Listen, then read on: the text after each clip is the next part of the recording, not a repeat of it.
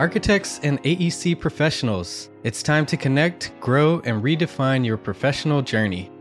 Imagine a place where you're part of a vibrant community, accessing resources tailored to your needs, and earning continuing education credits effortlessly. That place is here at Gable Media. Join our Legacy membership, your exclusive pass to a world of opportunities. With instant access to all our CE courses and groundbreaking content, you're set to excel. And here's the game changer. Lock in your Legacy membership at an unbeatable introductory price of just $29 per year, forever. Plus, enjoy contests, events, and unique freebies. But hurry, I hear this special pricing won't last long. Spots in our Legacy membership are limited and filling up fast. Follow the link in the show notes to be part of something groundbreaking with Gable Media.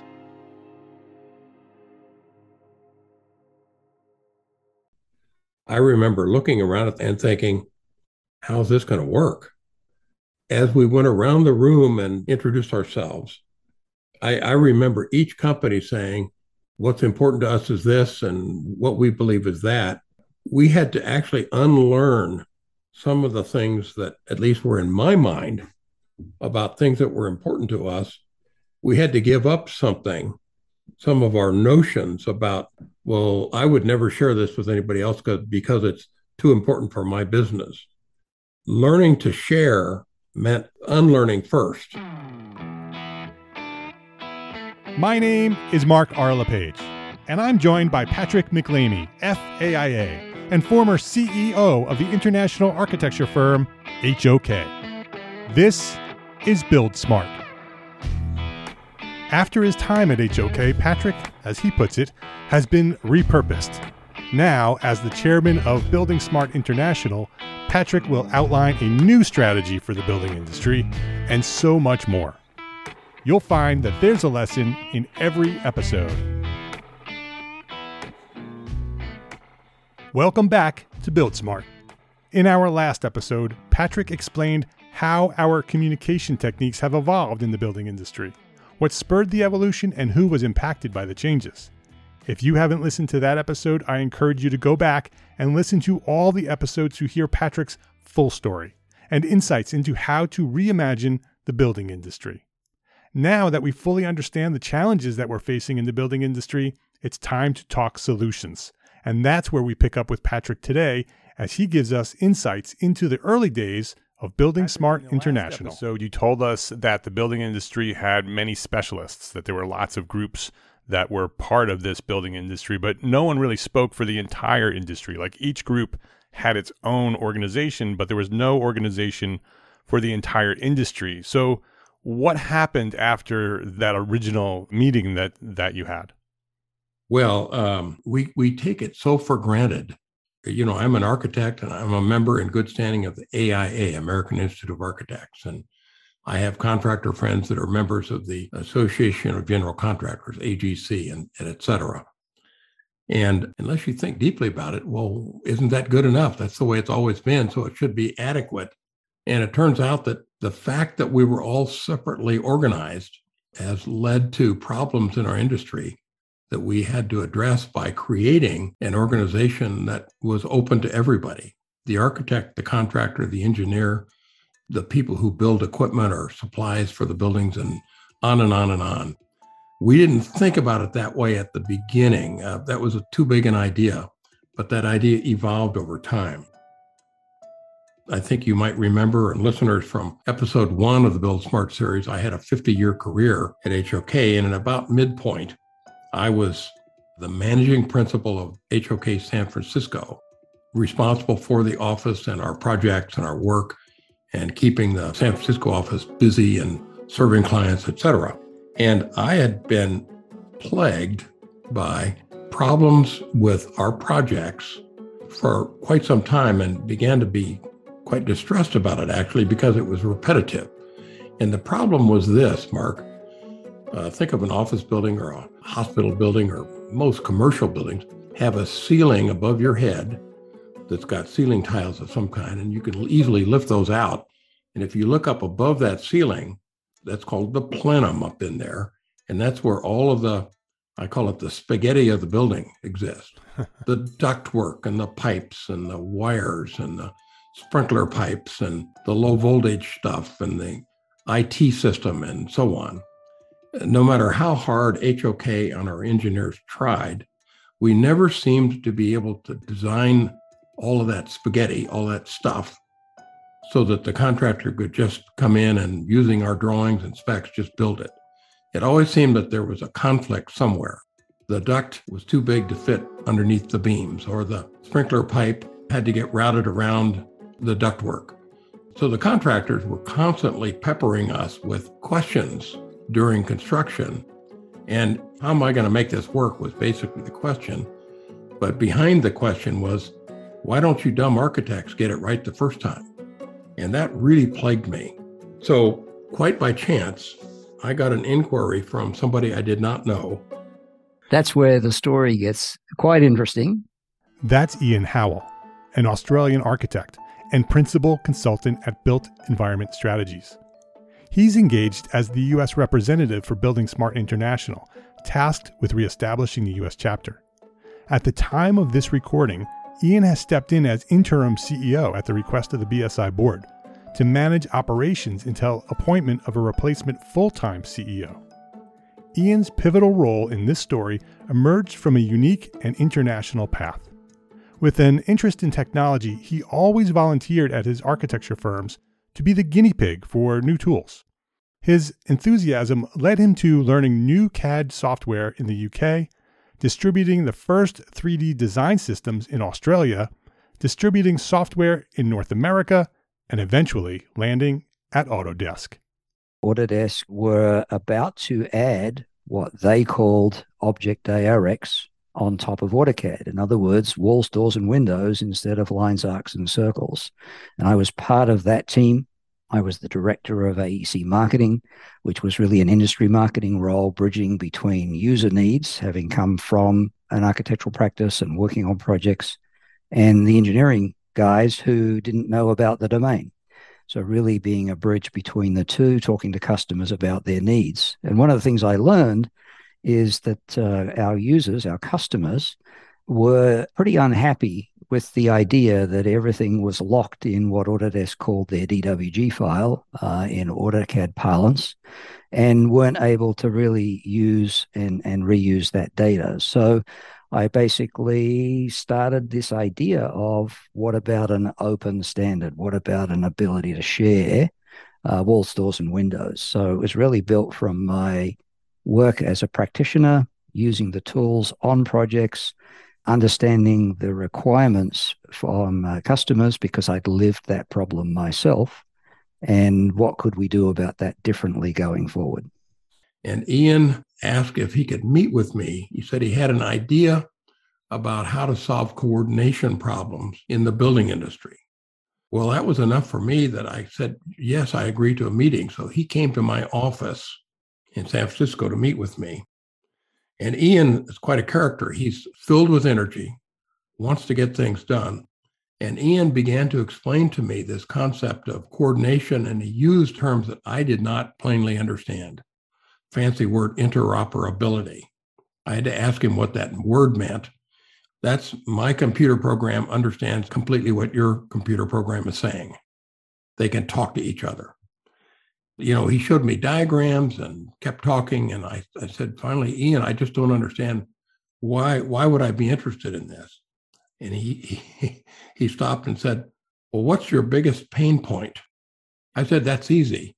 That's the plenum problem, coordinating all this spaghetti up above the ceiling. And he said, if you join our group, I promise we're going to find a solution to your plenum problem. There was this real frustration that the customer was using different applications on a project, structural engineering analysis programs. They were trying to draft the floor plans in AutoCAD, for example. They were just starting to try and do some energy design around ductwork layouts and so forth. So at that time, all that information was fragmented. And they basically said, we can't coordinate our cross-discipline building information because of all these fragmented files. And it goes back to what we did with paper, Patrick, or at least overlays on a drafting table where we would print out all these different sheets and overlay them. And that really wasn't a process that was easily replicated when all of these electronic drawings were in different file formats.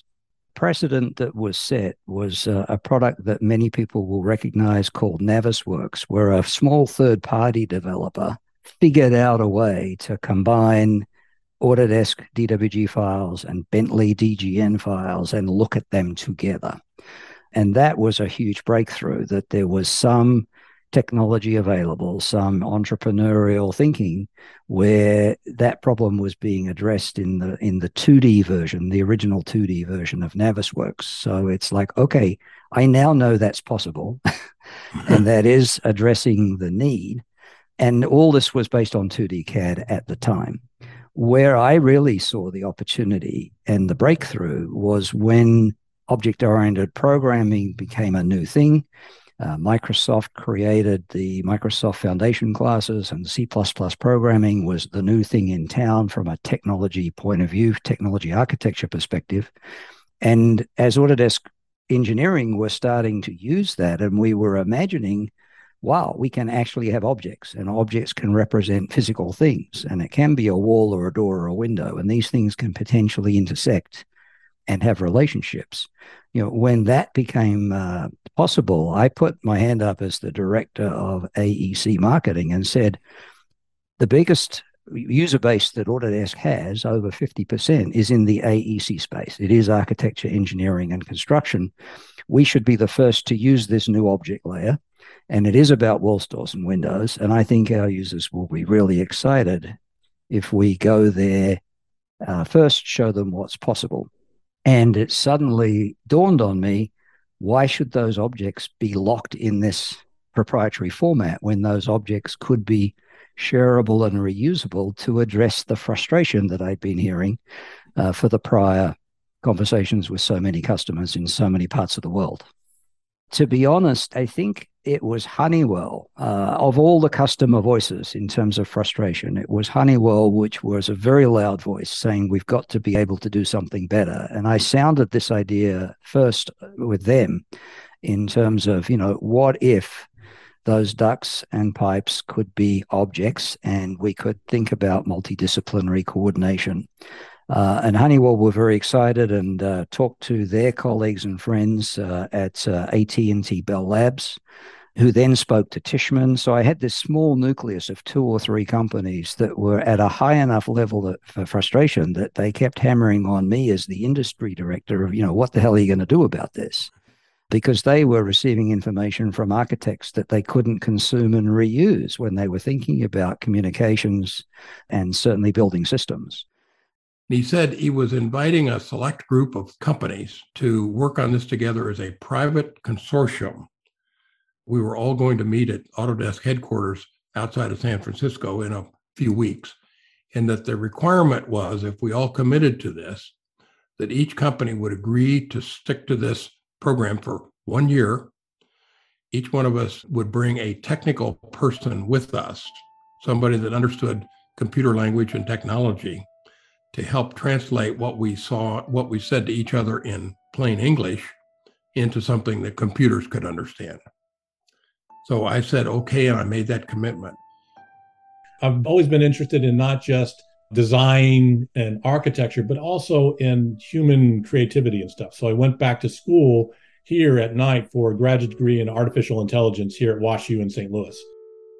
This is Ken Harold, currently co-founder of the startup Within, a company that focuses on bringing the tactics used in the lean startup methods to corporations, universities, and new entrepreneurs. At the time, Ken was the chief knowledge officer at HOK. After graduating from college with dual degrees, architecture and computer science, Ken caught the attention of HOK when they saw that he had written 3D software in college.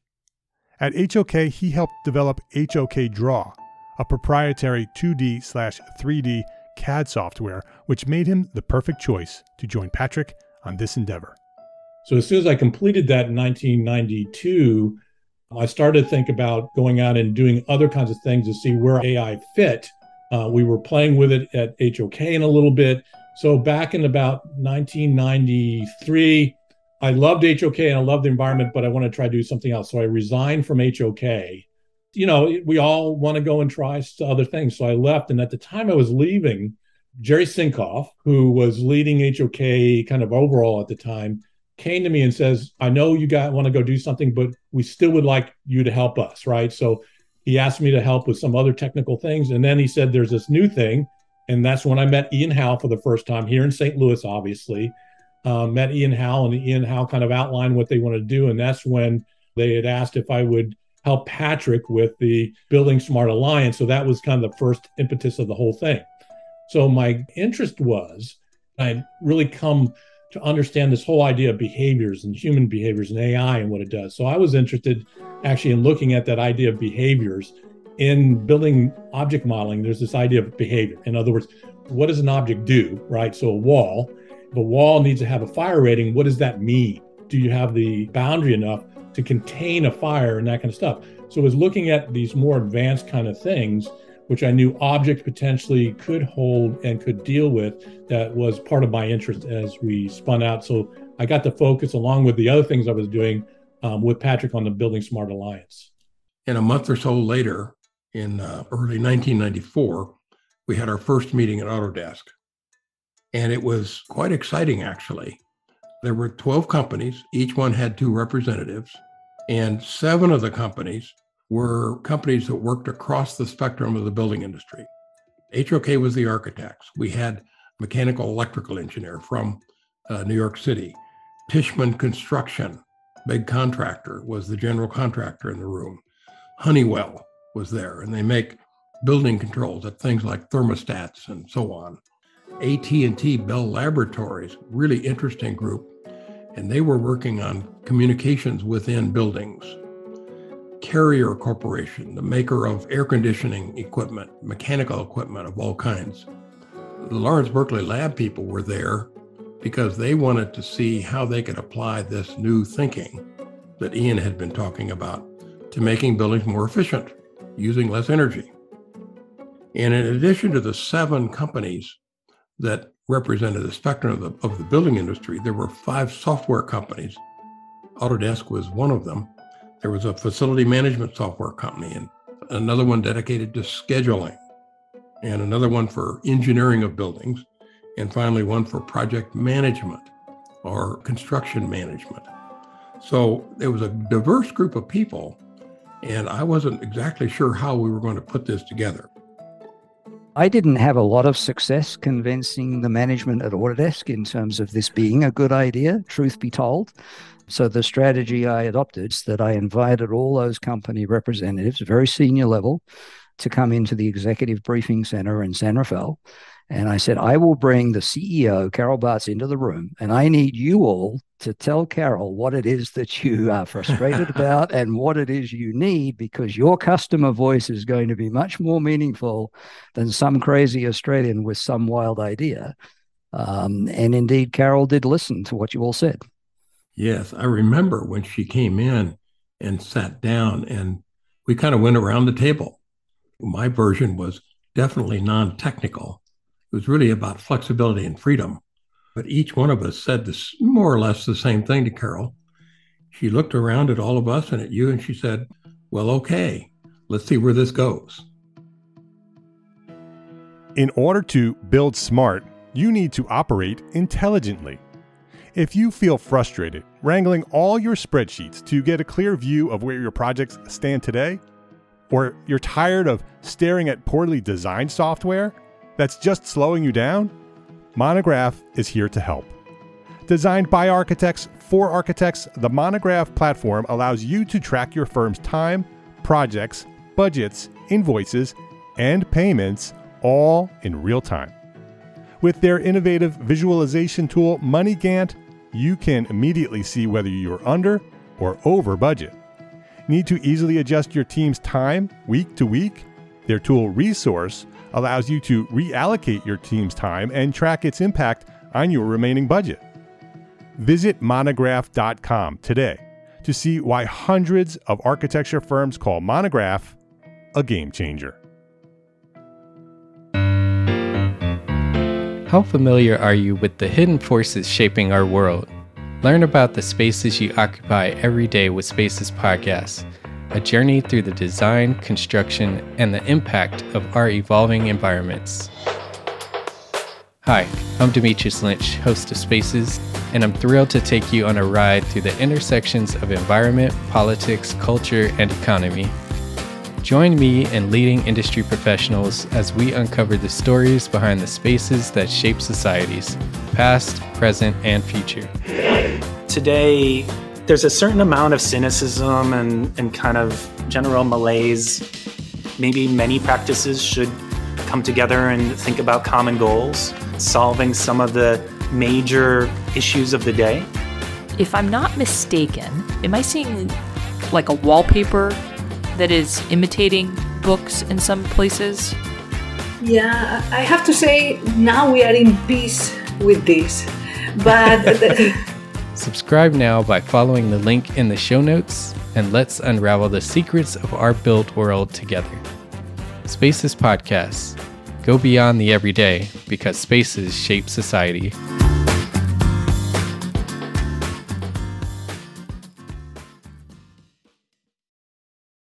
It's very interesting to me to hear this story because typically during an architectural project, all of these entities are sitting opposite, sort of working almost in conflict with one another. This is the first time that you've invited all of these different entities together to sit on the same side of the table and have these coordination conversations about how do we just do this better as an industry. What was the result of that?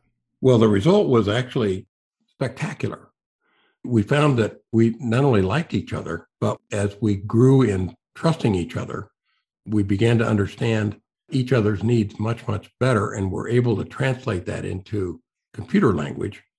So when we had our monthly meetings, we would all take great delight when our tech people would come in and do a little demonstration of some coordination issue that the computers were able to do. Can we share a similar object model? That was the whole goal. Went out and found people who were integral to making decisions. And this has always been Patrick's focus, is being able to cut down the amount of times it makes decisions in the building process. That's what saves us money. That's what's caused us from getting into trouble. But the whole idea was what finally became a movement in the industry to combine everybody up front in the design process with the contractor on board. We try to do up front, and we try to use objects as the base to store and to do our individual work, but yet add to that model so that the model kind of grew as it moved through the whole process. Ultimately, we were focusing on a big conference that goes on in the building industry. So the goal was to kind of come up with a prototype that we could show to the industry, basically to show how things get transferred during a design process between all the parties, and decisions are made and how information is added onto that model and as we move forward. That AEC Systems show was attended by thousands of people. This was revolutionary. The idea that you weren't just putting down dumb lines on paper like drafting. You were actually creating objects that had intelligence and that could interact with other objects, and that the architect and the engineer could actually exchange information through their computers instead of printing out drawings and then comparing drawings and having a meeting. That was a revolution. It was crude. It was early days. We weren't able to exchange a lot, mostly geometry, I think, but it was a revolution in the making.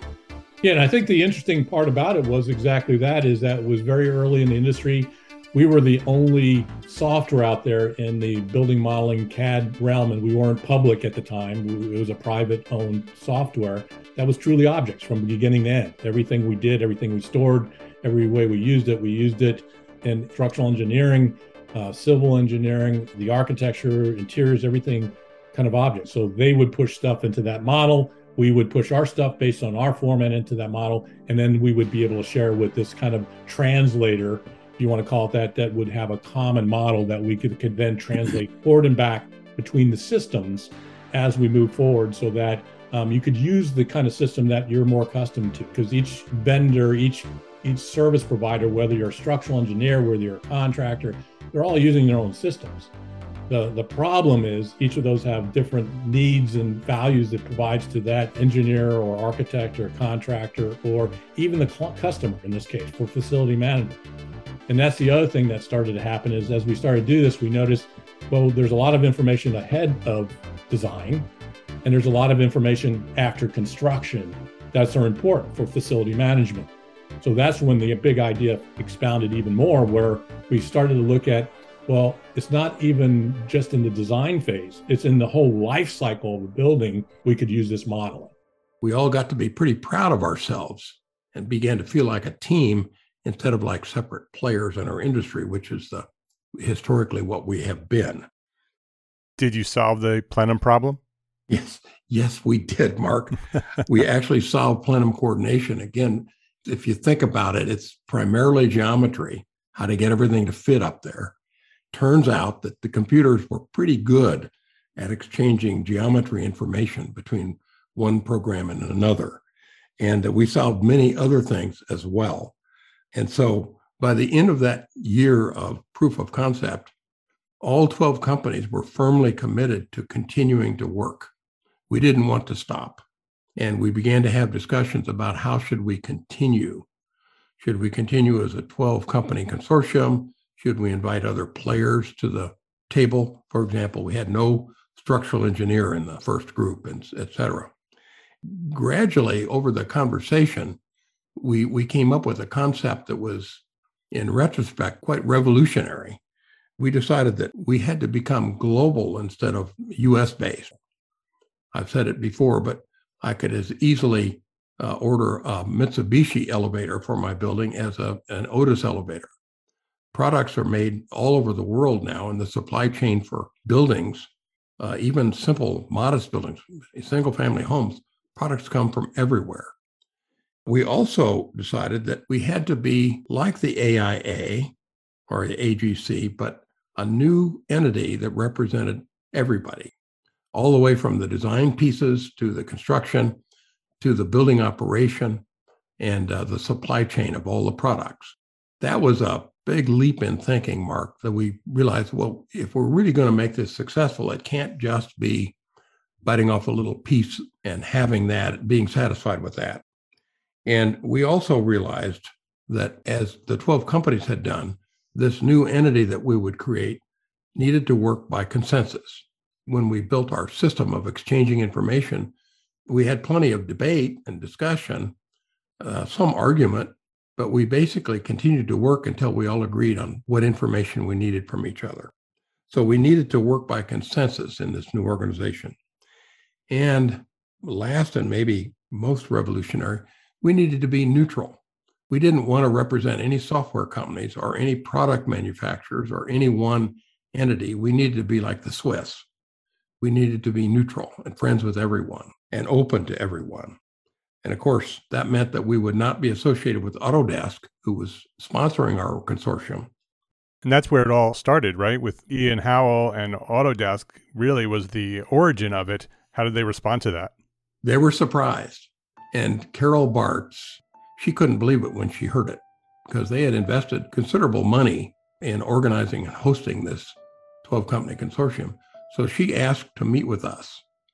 We had a couple days of meeting kind of to recap, debrief on what had happened at the AE show. And I remember flying out to San Francisco, and I think we were meeting in the boardroom of Autodesk, no less. So we were in their home court. I remember the conversations, and I remember the conversation where Patrick said, in order for this to work and to be successful, we could not be associated with Autodesk or any software company. Well, you can imagine with a company who was, even at that time, the 800-pound gorilla, right in the 90s, saying, well, wait a minute, we've spent a lot of money and energy ourselves, and so now you want to give it away for free? So I remember the conversation. I remember Patrick, and it was the guy from AT&T, I forget who was that, and they kind of said to Autodesk, they said, we will not participate in this unless it's open. If you look at an HOK, we can't define who the contractor is. We can't even sometimes define who the engineers are going to be. So we can't define a software suite for a project team going forward, especially not for facility management. You know, I have a lot of respect for Carol Bartz. I think she was a great CEO for Autodesk. That's what they needed. She was the first one, I think, since the founder. So she really understood. She came from a big software company, big technical company. And I think she understood that, to be honest, Autodesk at the time was way behind the curve when it came to object technology. You know, it's one of those things that you see software companies, they become very successful with a product. And so they just keep on iterating the product, stepping back and saying, okay, we're going to throw that away, right? And we're going to build something from scratch is not typically in the DNA of most software companies or technical companies. So I think that's what she was. She could see trying to own it all, it was not going to work for them. So Carol Bartz, without reluctance, agreed. I would say, Mark, very candidly, she agreed her successor at Autodesk thought she made a mistake, and it caused a real rift for some years between Autodesk and what became Building Smart Community. But in the early stages, she was supportive, and she saw the wisdom of having a neutral organization telling the software companies, basically, this is the information that we need you to bake into your programs that we need to exchange in order to successfully coordinate our work as we're designing or building or operating buildings. Were the software companies still invited to be part of it? Were they still participating? Absolutely, including Autodesk. As we began to discuss things that we needed to have, information that we needed to exchange, the software companies had to react to that. Well, we know how to do that, or we don't know, or that technology exists, or it doesn't exist. So they were part of the solution. And so they were and continue to be participants in what became Building Smart, but only participants.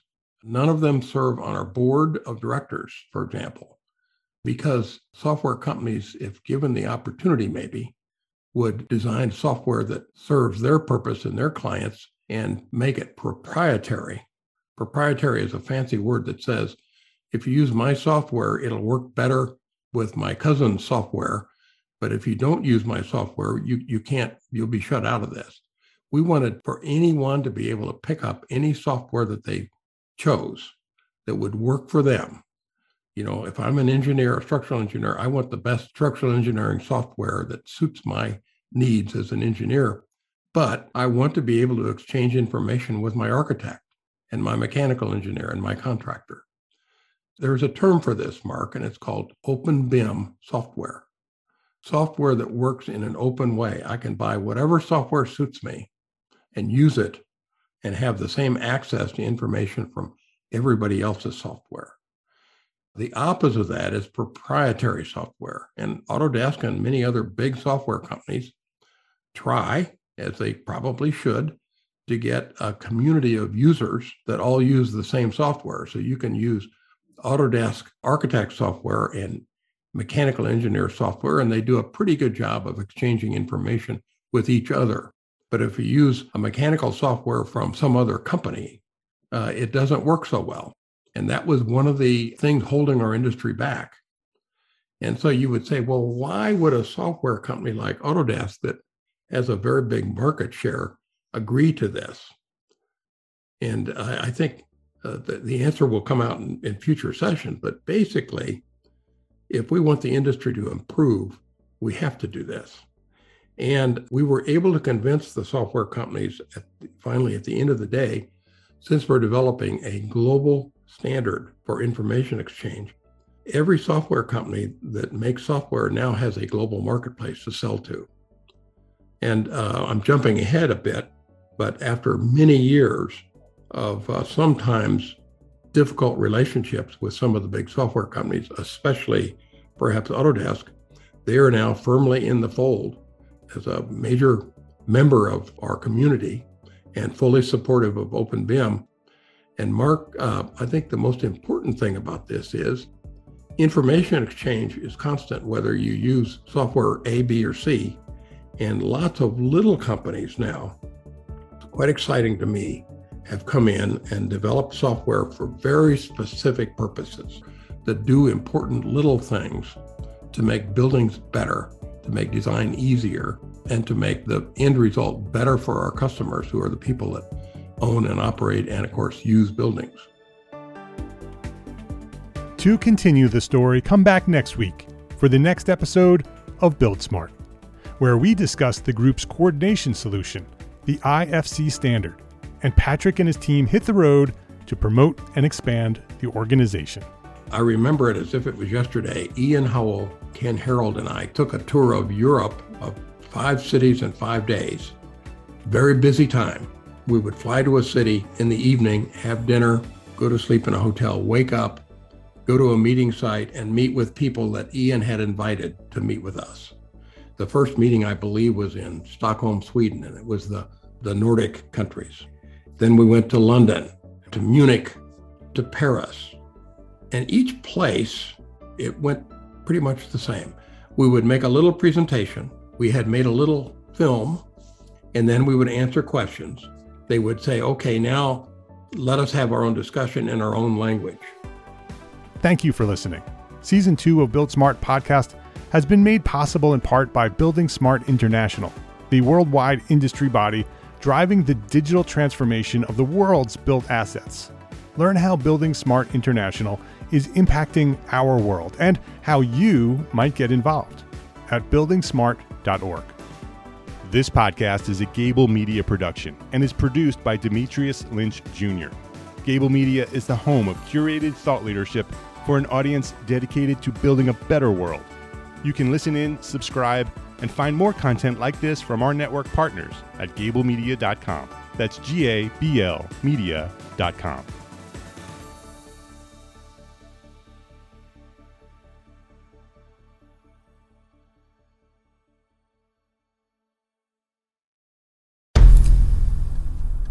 I've mentioned it to my family, but in terms of telling people like, oh yeah, we're doing this, I'm looking for projects, you got anything? I'm not there yet because it scares the shit out of me.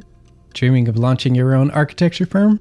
Well, buckle up for a wild ride with Emerging, the podcast that shares what it's really like to start an architecture firm. Where do we begin? We don't even know what type of business to formalize as. Is it an LLC? Is it an LLP? Like, how are taxes? I mean, the list is astronomical.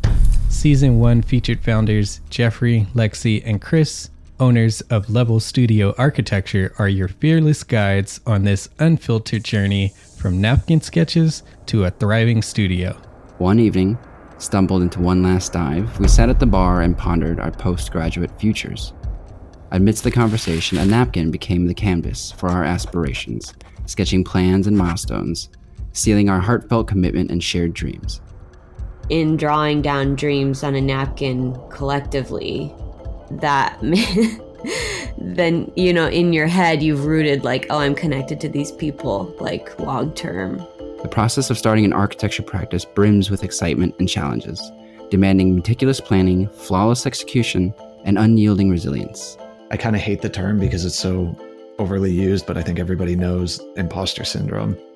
And I think it's so real to this day. I don't know if it's with everybody, but with me, I'm always questioning, like, us? Can we do this? Are we ready to do this? Are we prepared? Can we do it? Did we just decide a name? We did it, guys. Oh my God. One that came out of nowhere? Woo! It came out of nowhere. I liked it. I saw it.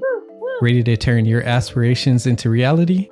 Follow the link in the show notes to subscribe to Emerging and chart your own path to architectural success.